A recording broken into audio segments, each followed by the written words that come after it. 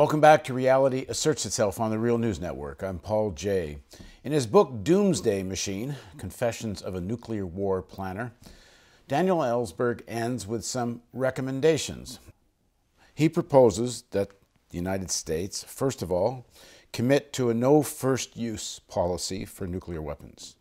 2, probing investigative hearings on our war plans, especially in the light of nuclear winter. 3, eliminating ICBMs, intercontinental ballistic missiles. Next, foregoing delusions of preemptive damage limiting by our first strike forces. Giving up the profits, jobs, and alliance hegemony based on maintaining that pretense, and otherwise dismantling the American doomsday machine. Both parties, as currently constituted, oppose every one of these measures. This mortal predicament did not begin with Donald J. Trump, and it will not end with his departure. The obstacles to achieving these necessary changes are posed not so much by the majority of the American public, though many in recent years have shown dismaying manipulability, but by officials and elites in both parties and major institutions that consciously support militarism, American hegemony, and arms production and sales. Now joining us again is the former nuclear war planner and now activist for undoing nuclear war planning, Daniel Ellsberg. Thanks for joining us again. To be here, thank you. These proposals, let's go through them sort of one by one, but I want to start with the issue of nuclear winter. You call for congressional hearings into the issue of nuclear winter. When you look at the Pentagon and what they're planning, a brand new form of nuclear bomb, they're calling it the B-61-12, which is supposed to be like all kinds of different nuclear bombs all wrapped into one, from exploding on high to actually burrowing into the earth and exploding in the earth. Both Russia and the United States and China developing hypersonic weapons, airplanes that are supposed to be able to evade all forms of defense systems. Both the United States, Russia, and China, for that matter, but particularly the United States, which apparently is going to spend, $1 trillion over the next 30 years, much of it in the next 10 years. They're all the major powers, and particularly the United States, are not acting like they believe nuclear winter is real. How controversial is it? And what makes you believe it is real? And why is there a need for congressional hearings? Look, they're ignoring the reality of nuclear winter. It has nothing to do with raising doubts about it. Actually, none of these countries have actually presented studies or done studies that would even raise doubts about it. They just ignore it. And they do that because it's in their interest, to the extent that it's in the interest to build these weapons, which in the light of nuclear winter serve no military purpose or national security purpose, whatever. So there have in fact never been hearings on the actual effects, even aside from smoke, of our nuclear attack options, or the difference that any of them might make. The big point about nuclear winter, by the way, is on the one hand that it kills nearly everyone instead of nearly everyone in the northern hemisphere only. But is that a real moral difference? You know, to initiate the hemispheric massacre raises all the same moral issues as killing nearly everybody. The difference that it makes is that it means that going first makes absolutely no difference whatever from going second. And yet all of these countries, in particular the US and Russia, I should say, have built their systems on the presumption that it is, however bad it is, to go first. And they don't have to pretend that that will be costless.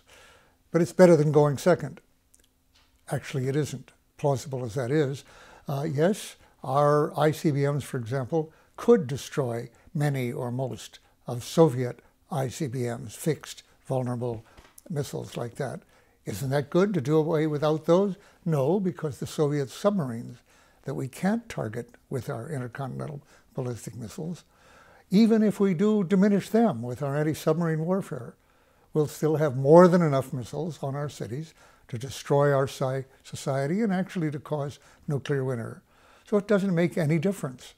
All that's involved is, as I say, the jobs, profits, donations, on both sides, by the way, political influence, and the pretense with our allies in particular, that we still stand as their protector against a more or less non-existent threat from Russia now, or in the past, the Soviet Union.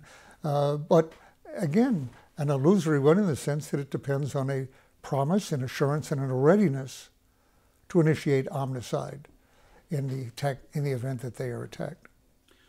And from an American's point of view, even if there is no nuclear winter, the Northern Hemisphere is gone, and the United States is in the Northern Hemisphere. It doesn't actually make that difference to what happens in America, although most of our weapons, like the B-61 Mod 12 and so forth, are all directed toward, in principle, in theory, reducing the number of weapons they can send, and thus, in theory, reducing damage to the United States. It won't, even without smoke.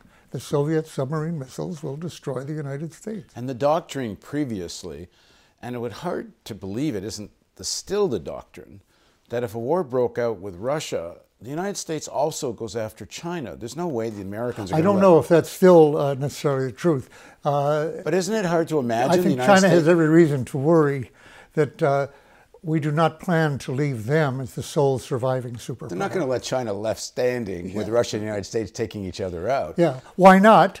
Well, not. Just not. You could say, won't we need help? Well, really, there won't be much help from anybody. But what is the use of destroying everybody? What's the use of destroying the Russian culture, ability to reconstruct, whatever?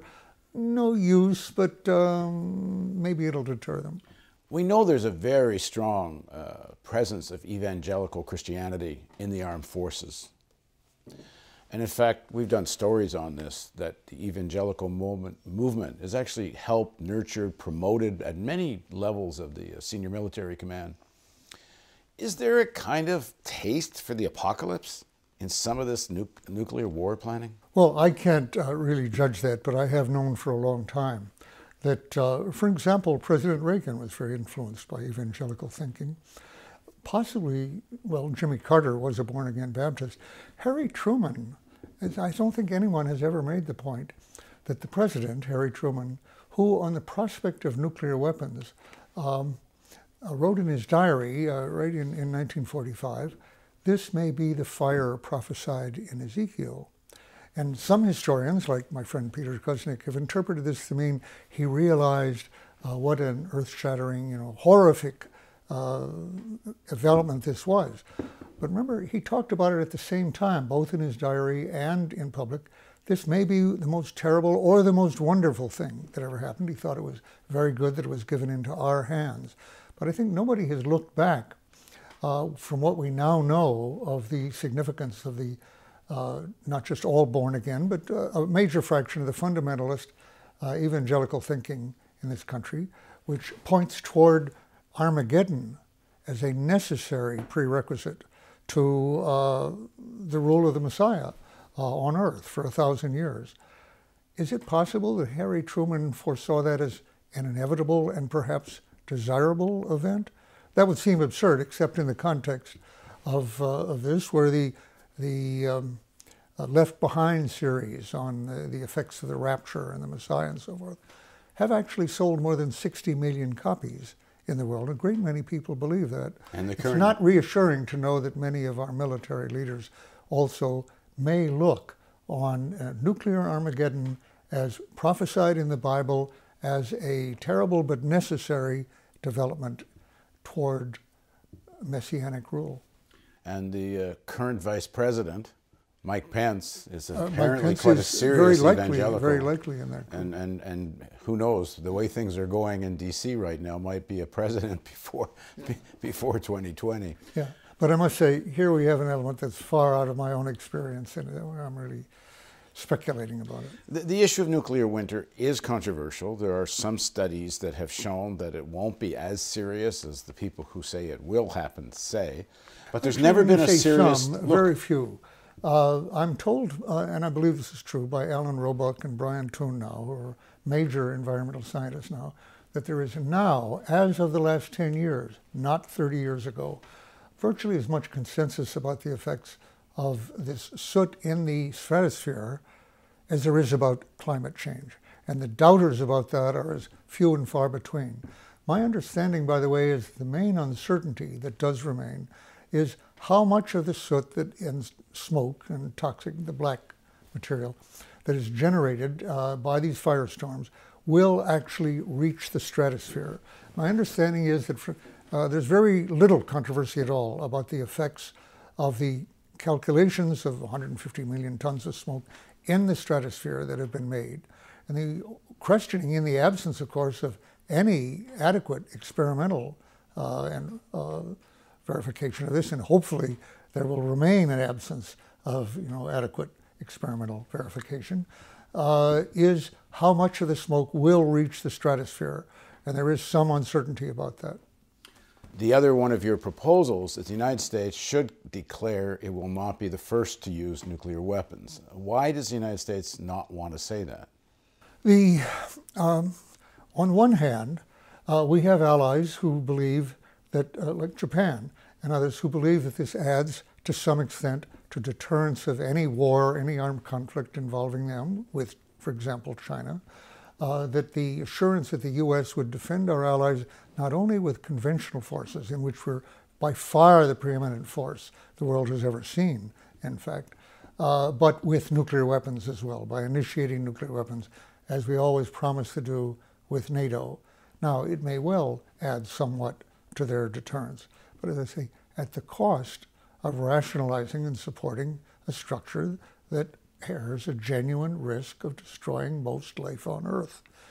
Is that necessary, either to their defense or to our national security? No, I would say not.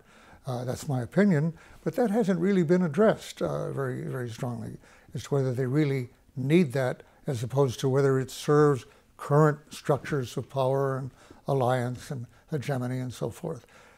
Unless it's necessary, it's wrong. It's terribly wrong.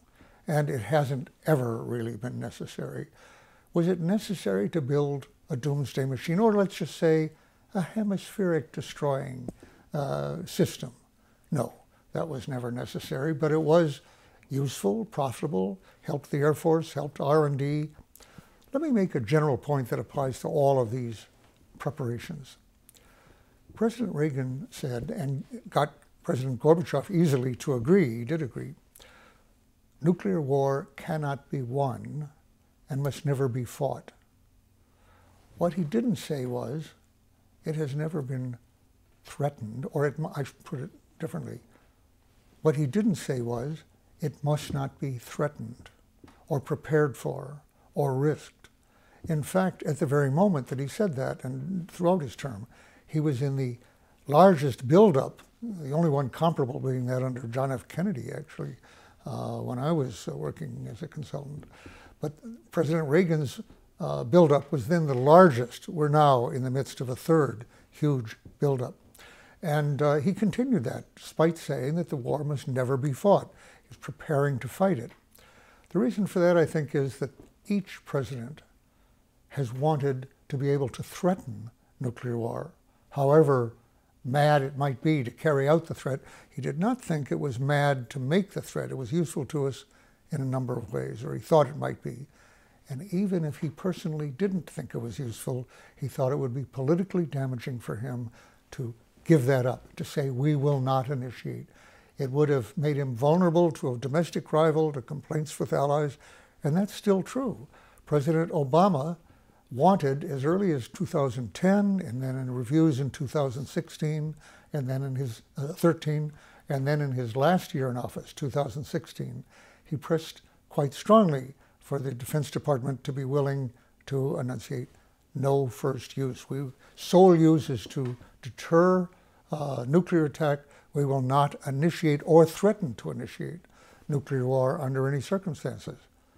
He received kickback from the Department of Defense and the Department of Energy, which makes the weapons, and the Department of State, Kerry, who responded to some allies. It's We don't have time in our last year to bring them around to realize that they don't need this and it's better for the world not to have it. So we gave that up along with giving up ICBMs. Now, ICBMs have been essentially obsolete for over half a century. Since submarine-launched weapons became available on both sides, which can't be targeted by the other side's ICBMs, and which can, in fact, destroy entire target systems, entire societies by themselves, the ICBMs have been nothing other than a hair trigger, a lightning rod for attack if the other side fears that war is coming. Getting rid of them has always been the right thing to do. For 50 years, Secretary of Defense Perry, under Clinton, recommended or wanted to get rid of ICBMs. I should say, he now is being very public as an ex-defense secretary that we should get rid of our ICBMs. So has General Cartwright, a former commander of Strategic Command, the successor to Strategic Air Command, SAC. Cartwright and Perry have both called for no first use. So the idea that these aren't sound military ideas is unfounded, and yet they persist. I come back to my earlier point. No president has really wanted, I didn't say this, but I will say, no president has wanted a nuclear war. There have been a few individuals who thought that was a good solution to the contest with communism. No president has thought that. But every president wanted to threaten it and prepare for it. And the preparation in part is not only to support the threats, although it is in part that, and not only for alliance reasons. The preparation is very profitable.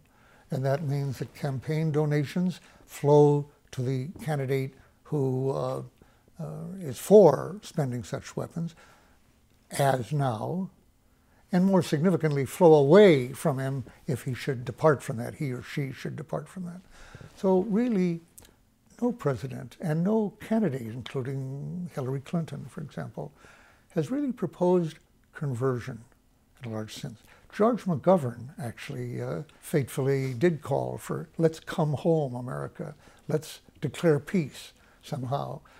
As radical a notion as having a peace treaty with North Korea after over 50 years. We don't have a peace treaty. Let's come home and declare peace on the world and devote these resources, not totally disarm, but simply stop trying to pretend to run the world or trying to run the world and convert those resources that we now spend, this, our largest industry, if you look at the Defense Department and energy altogether, to peaceful uses of various kinds: health, education, infrastructure, solar energy, renewable energy of various kinds. Boeing and Lockheed, if we could find a way to convert them, would perhaps change their political influence on this.